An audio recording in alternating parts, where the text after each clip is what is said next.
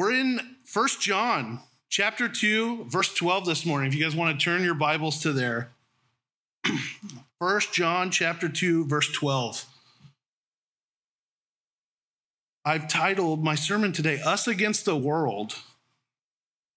And we're just going to jump right into the text this morning, and then we'll start diving in and seeing what it all means.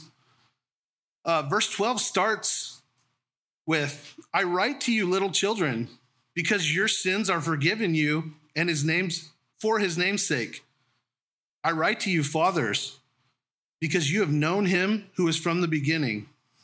I write to you, young men, because you have overcome the wicked one. I write to you, little children, because you have known the Father. I have written to you, fathers, because you have known him who is from the beginning. I have written to you, young men, because you are strong, and the word of God abides in you, and you have overcome the wicked one. Do not love the world or the things in the world. If anyone loves the world, the love of the Father is not in him. For all that is in the world, the lust of the flesh, the lust of the eyes, and the pride of life, is not of the Father, but is of the world. And the world is passing away, and the lust of it. But he who does the will of God abides forever. We're going through we go verse by verse. Here at Verbatim Church, we're Calvary Chapel, and this is where we are in our text this morning. And kind of a heavy conversation that we're going to have this morning on worldliness. You guys ready to jump into that? It's been such an awesome study so far in the book of 1 John. And really the theme John is trying to give us is that the importance of having this fellowship with God, making sure that we have a loving, growing relationship with a living God. And it's not just something that we know him, but not know, or that we know of him, but we don't actually know him. That we have this actual relationship that's of a loving nature. We've looked at John's making sure we understand that we know who God is, where his heart's at, where he's coming from in this. John wants us to know that Jesus is real. We saw that at the beginning of our text. And it's only because Jesus is real and alive that we can have that relationship. We have a relationship with a dead man. And we've seen him compare and contrast this relationship to lightness and darkness, where the light is walking with God and darkness is walking away from God. And you can't really live both lives.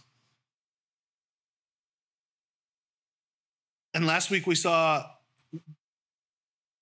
seeing John kind of unpack some of this stuff and say, this is what it means to have this relationship with God. These are some things you should be doing. If you love me, you're going to love my people. You're going to love your brother. You're not going to hate people. And so last week was really focused on, here's what you should be loving, your brother. And then we get to a point today, which is, here's what you shouldn't be loving, and that's the world. We're not talking about the physical earth. The Bible kind of uses the world, three different times. God created the earth. Then he talks about the people of the earth. This is not the case here. When the Bible talks about this kind of the world, when he uses the word the world here, it's talking about a spiritual opposition against Christ that's led by Satan. And the Bible says that Satan has dominion over this world. John 12:31 says, Jesus refers to Satan as the ruler of the world. And that's what we're talking about here, is the spiritual opposition, this force that is everything that's not of God. And that's the condition of the world that we live in. That's the world we live in. They don't want anything to do with God. It's the opposite. I thought it was kind of funny. I looked up the definition of worldliness, in the Oxford Dictionary, and it said the quality of being experienced and sophisticated. But that's exactly what society would want you to think about what worldliness is you live in this society, and the more experiences you have in the world and the more you get to go out and do things and experience new seasons and different religions and different backgrounds, the better off you're going to be, the more higher in society you'll be. Worldliness is like a disease in a lot of ways. The world thinks that consuming, if you consume more world, that your status is going to increase. You guys notice it's celebrated now. It's pretty sick. Kids get out of high school and it's celebrated by adults, people everywhere. That these kids are supposed to get out of high school and go just have this adventure time. Just go out and explore yourself and figure out who you really are. The Bible tells us who we are. We're children of God. But there's this lie being told. And it's crazy that our society just pushes these young adults, these kids in such vulnerable positions that aren't with they're essentially leaving their home for the first time, and they're being told by their teachers, their parents, the people around them, don't go plug into a church. Go out into the world. Go party. Go do stupid stuff until you settle down. You'll have time all your life to have kids and get married. Right now, it's just all about you. You just go have a good time. And what a crock. And what a scary thing that is, that society is teaching these young people. Most of you probably know, I was the youth pastor here. I still am very involved with youth. I have a passion for this subject. I could talk all day on just the world and how they're just doing our youth so dirty right now. And you just see the world just being more worldly as we go on. And it's because the people of the world are just teaching the next generation that it's okay to just go off and hopefully you'll find your way back. But good luck with that. But that's the breakdown. I've seen it firsthand. I experienced it firsthand. I grew up in a youth group. And the first thing, it was being pushed. You got to go to college.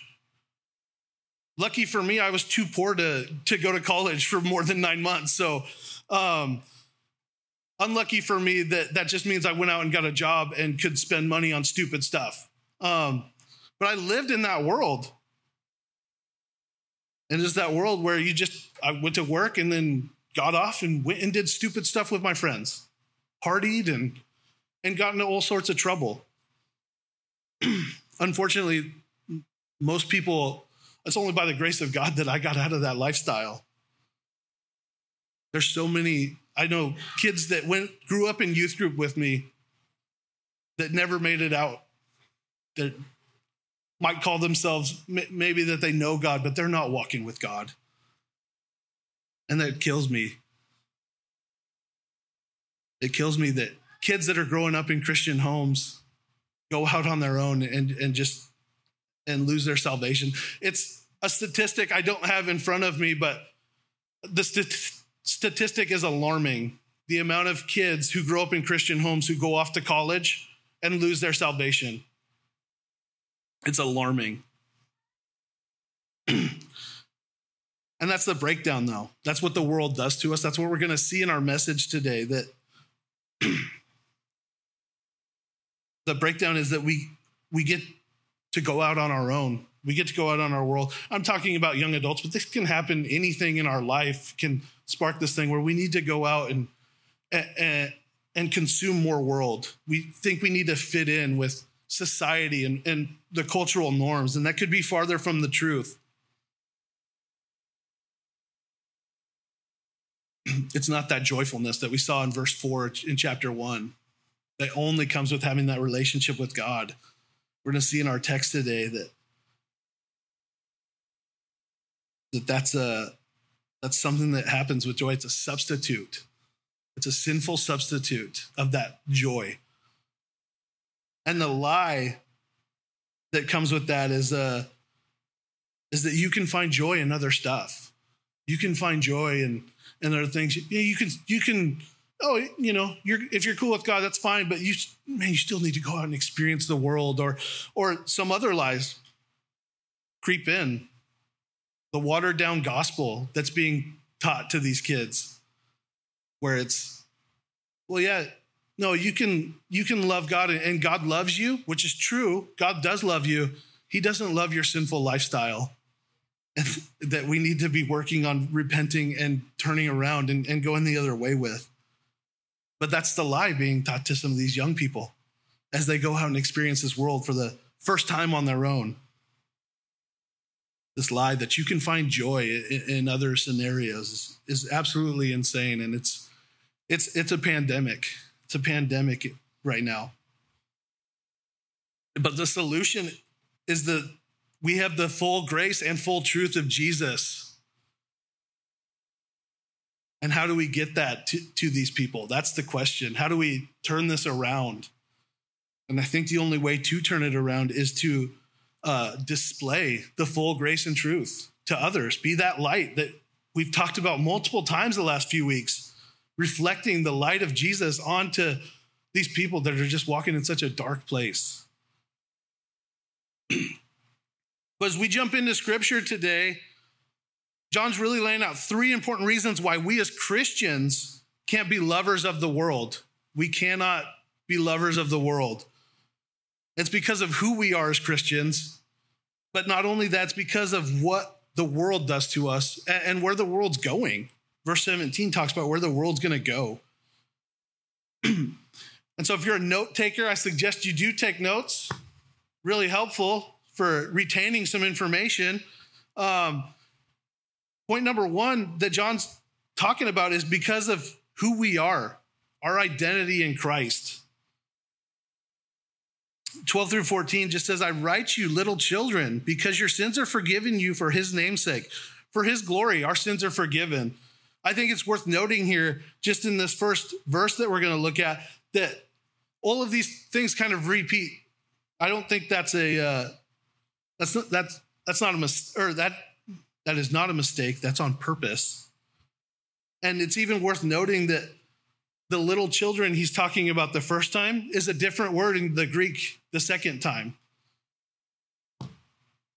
And really the first time we see this word little children, he's talking about a more broad. He's talking about the whole church.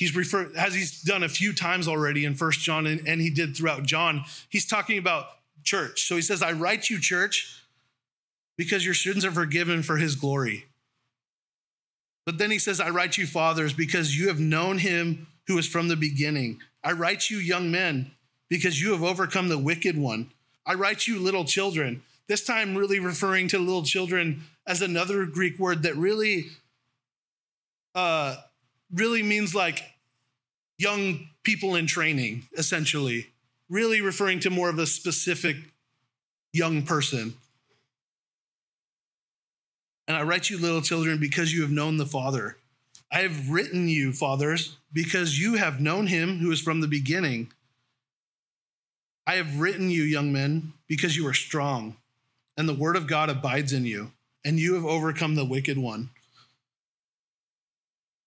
And this whole thing seems a little bit out of place in our Bibles. In my Bible, at least, it even kind of like, it goes line for line. It really looks like a poem, kind of written like a psalm in there.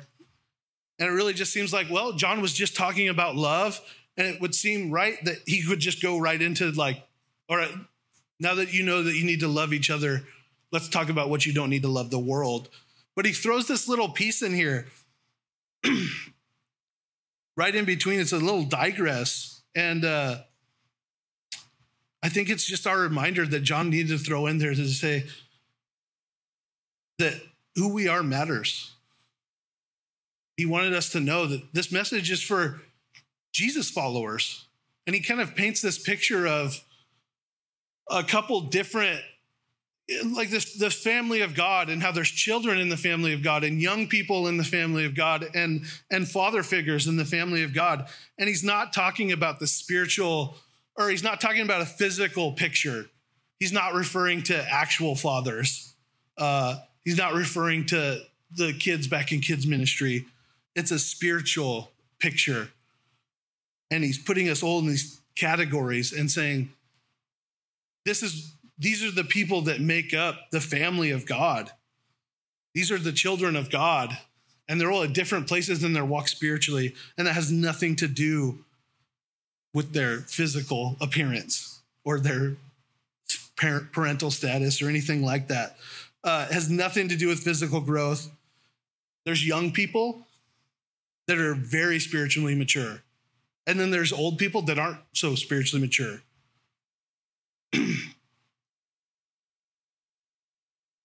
But he lays out where we are as Jesus followers. Some of us are like little children still in the church. It's not a bad thing, but this is where you're at in your walk. You might be a little mature, might not have a lot of experience as a Jesus follower, might be new to this whole thing. But if you're following God, you're part of God's family and you're in the photo. And we're so happy to have you here. We're so happy to have you as a part of God's family. And they're celebrating up in heaven that your name's in that book of life, that you're in this family photo that John kind of describes here. Some of us are more like the young men and women, strong enough to kind of stand on our own 2 feet, to overcome the enemy, because we've had a little bit of experience. We've been in the Word. We know what the Word's kind of saying. We're able to kind of point some things out and be like, okay, well, I know what the Word says on this, so I'm going to try to avoid that. That's, I think, where a lot of us are, and that's great. It says we're strong and we overcome. That's where we want to be. We want to be able to overcome things when they come up. We want to be able to avoid the spiritual attack when it happens. We want to be able to resist the temptations that we're going to look at in our next verses of the world. Then it says some of us are fathers and mothers. These are the people that have been around the block. They've seen some stuff. They got experience. They got a lot of spiritual experience. They can look back on their life. It even says, I've known you from the beginning, that you have known them from the beginning. Because they've got that experience. I even like how John is an older guy himself. He's like 90 to 100 years old when he's writing this. And he might actually be talking to some of these like first generation saints that may have been around close to the time of Jesus. And so he might literally be saying to some of these people, you've known him from the beginning. But it's kind of cool to see there's kind of almost 3 generations of people, and it's kind of like the 3rd generation of early church that we're seeing here. But we're all at different maturity levels, spiritual maturity levels. And God's just happy to have you in this picture. It's not about where we're at right now, but that doesn't matter to God. What does matter to God is where we're going, though. We want to continue to grow.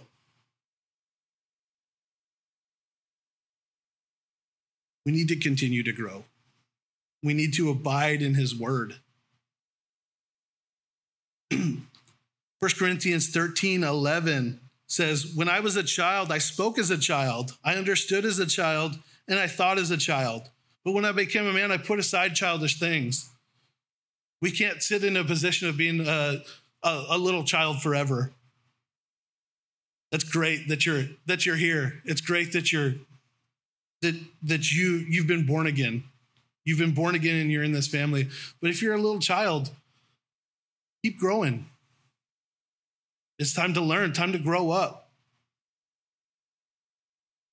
And if you're a father, that doesn't mean you get to stop. That doesn't mean you get to just say, well, I think I've reached a place where I'm doing pretty well, so I don't think I need to read the word anymore. Spiritual growth is not an absolute. It's something you have to work at, something you have to walk. And there's no limit. There's no promise of spiritual growth, and there's no limit to spiritual growth. So fathers, keep growing. But there's all three of these groups represented in our church here. And probably even some that aren't in the photo. Could be some that aren't even in the photo. They're not born again. They're not part of God's family yet. And we pray for you today will be the day that you can join this family and be born again. But I think what John's message here is that this is a message for everybody. This isn't something that the older saints need to ignore. This isn't something that the younger saints don't get a pass because they're spiritually immature. Well, we'll give you a pass. No, that's not how it works. I love that Christianity, Jesus' teachings apply to everybody, and they're not changing. They're not a different set of rules for a different status symbol. We're all equals, and we're all just supposed to be growing. That's the only thing Jesus wants from us, to be growing closer to him.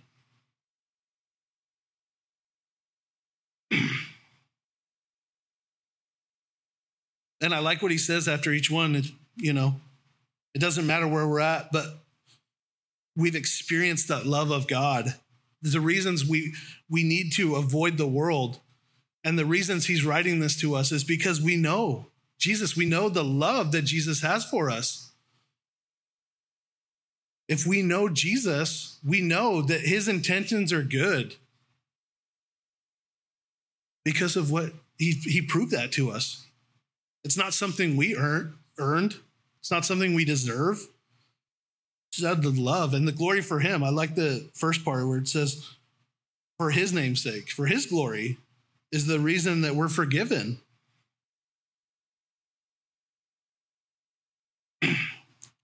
But because we've experienced the love of God, because we've overcome Satan, because we've known God, because we've felt the Holy Spirit, these are the reasons that this message is for us. Is because we should know better.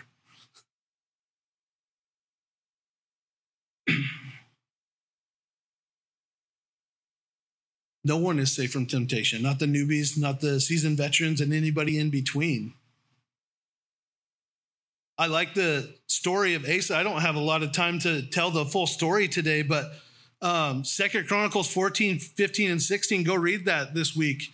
It's about a king named Asa. It says Asa did what was good and right in the eyes of the Lord. Asa was removing false idols. He was just on fire for God and doing a lot of things that the other kings of Israel failed to do in the past. And God saw that and he said, this is good. And there was a season of Asa's reign where there was no war for 35 years. There was peace and the kingdom thrived. But the Bible says in his old years, he started to slip up. Imagine a guy like that who's seen firsthand kind of the goodness of God and have seen that. And even him starts to slip up.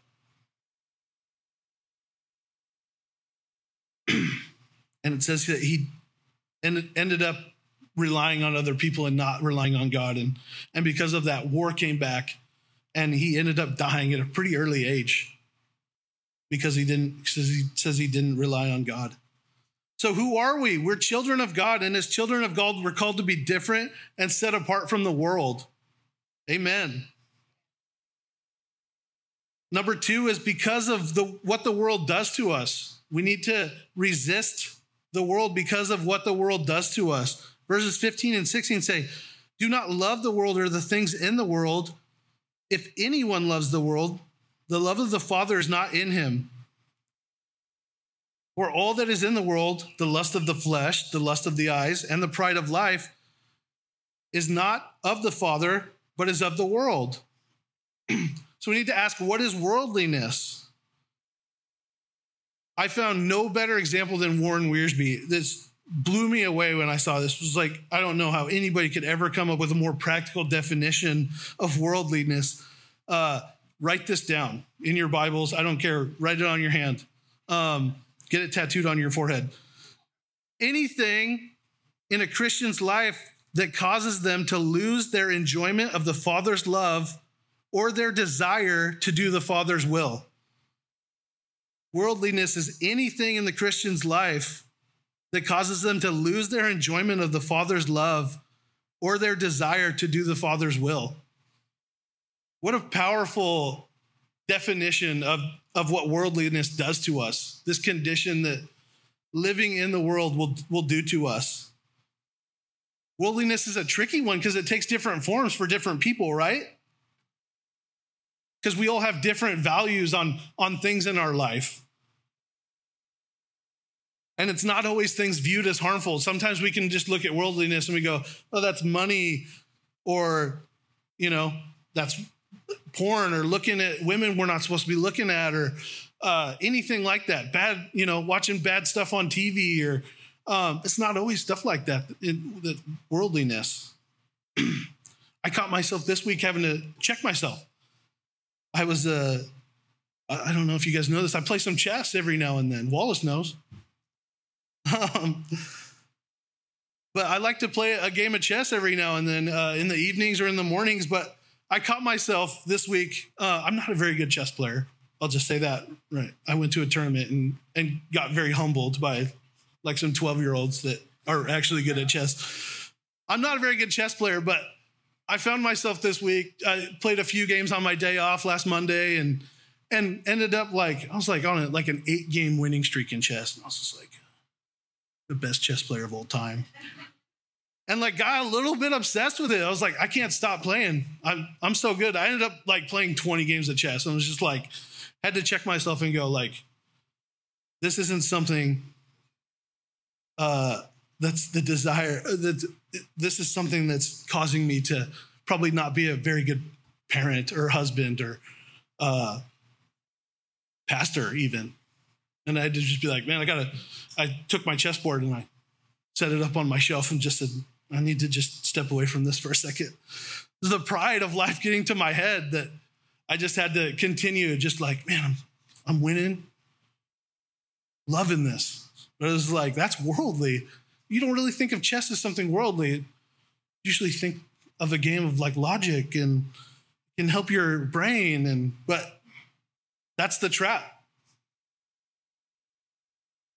But worldly things, music, exercise, hobbies, social media, your image, somebody else's image. The list goes on of just things of this world.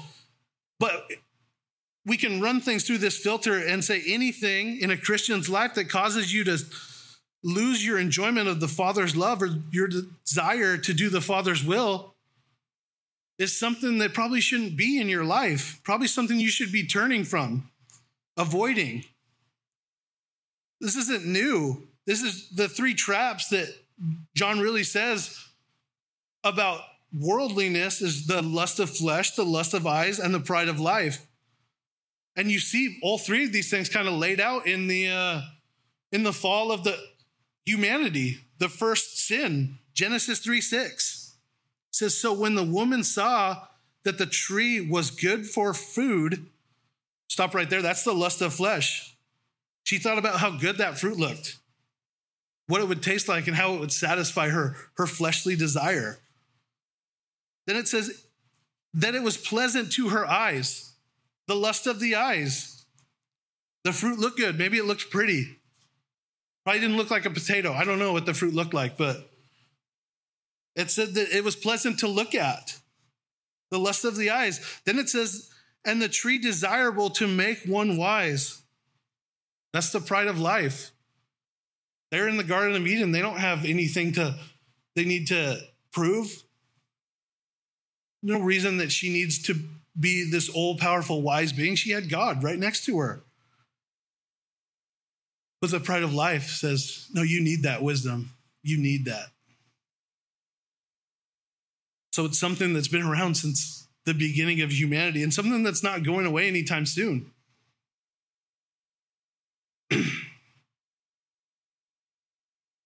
What does the world do to us? It attracts us to sinful substitutes.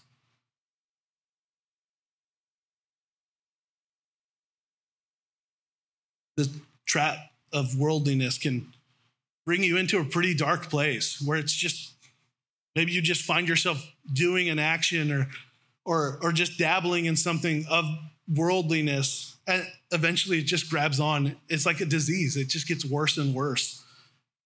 And we can see a pretty good example of that in the Old Testament. Lot, who first looked at Sodom and just said, I wonder what's going on over there. Looks like fun. But then pitches a tent in the valley next to Sodom, then ends up living in Sodom, and then just ends up thriving in Sodom. Just says he's at the gates, just living his best life in Sodom.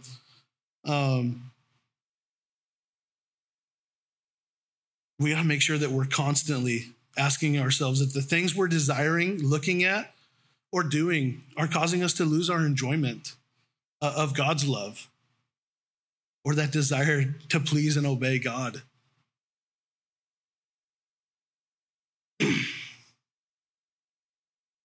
Number 3 is verse 17, and it's because of where the world is going. And verse 17 just wraps here and says, the world is passing away and the lust of it, but he who does the will of God abides forever. The world is not a permanent thing. I hope you guys know that. And we should be praising God that this world is not permanent. There's something way better for us than this. Hebrews 11:13 says we're just strangers and pilgrims on this earth. We're just here for a season. And so you look at worldliness and you go, why would I want to be involved in something that's going to be passing away and not be involved in something that is going to be forever? It says the will of God abides forever. He who does the will of God will abide forever. Why would we put our enjoyment, our status, our trust into worldliness when the Bible says right here, it's just temporary? Why would we do that? I thought about a situation recently. I've had a family member that needed a place to stay, had a bad living situation. Brian and I are so blessed by our house, but it's a 3-bedroom house. It fits our family of 6 pretty well, but it doesn't fit any more real well without knocking down walls or something. But, when you have family members in need, you help them. And so we opened our door to this family member and we said, we both knew it was temporary. It was a temporary situation. And she ended up living kind of in our kids' playroom for a month and a half. It obviously wasn't ideal for anybody, but could you imagine how ludicrous it would be if for something that was temporary, for something we knew wouldn't last forever, if I just started investing money I don't have and resources and time into adding a room on for her, changing up the structure of my house, doing something so permanent to my house for something that's a temporary situation? That's the same thing that we're doing with our bodies. Why would you change up something? Why would you change your heart and desire something worldly? Worldliness it's fine. It's not fine. It's fun for a season. And that's why we're attracted to it. But again, it's a sinful substitute for the real joyness. We need to be seeking that real joy. And maybe you've gotten in a situation to where it's just, you feel stuck. You feel stuck in some of this sin. you don't know how to move forward, but we got to get there. And we can do it with the love of Jesus. Be in the word. Put your full faith in Jesus, and you can overcome worldliness. Go back to Lot real fast. He ended up being one of Sodom's civic leaders. He had worldly status, influence, wealth, and comfort. He thrived in the city, and it was all taken away from him because the judgment of God came upon Sodom and Gomorrah. Lot put all of his eggs in the wrong basket, and everything on the world burned away. And that's what's going to happen to our stuff too. Lot's story's not too uncommon from ours. The stuff of this world's going to burn away someday.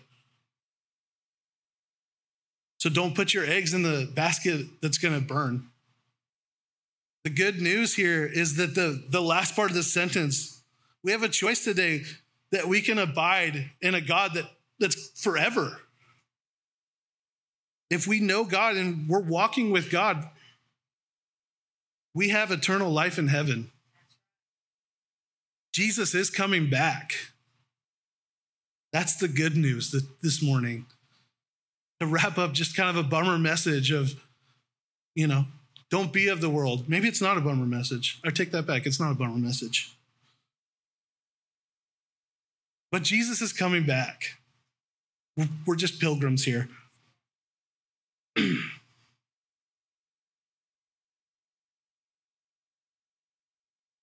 As I close this morning, I want to read just John 17, 14 through 19. It says, I have given them your word, and the world has hated them because they are not of the world, just as I am not of the world. I do not pray that you should take them out of the world, but you should keep them from the evil one. They are not of the world, just as I am not of the world. Sanctify them by your truth. Your word is truth.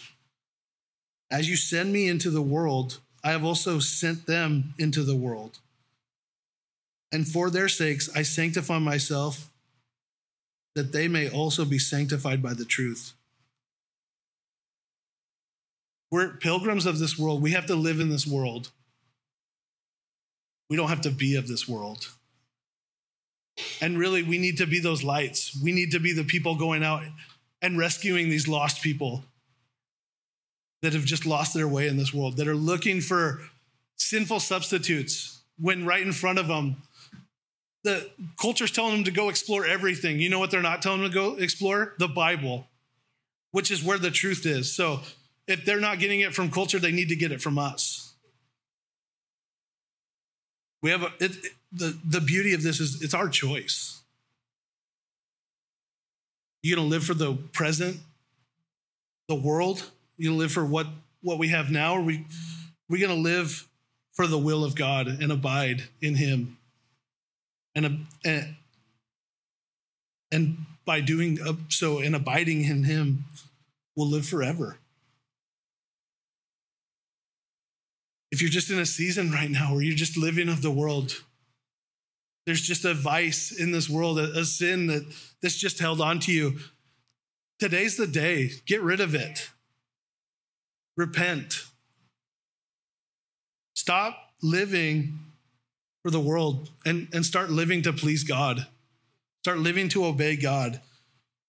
Not because we have to, because we get to. Because by doing so, our lives are going to be so much better for it. By doing so, we're going to receive that joyfulness, that true joyfulness, not the substitute, not the fake stuff, the real joy that only found in a relationship with Jesus.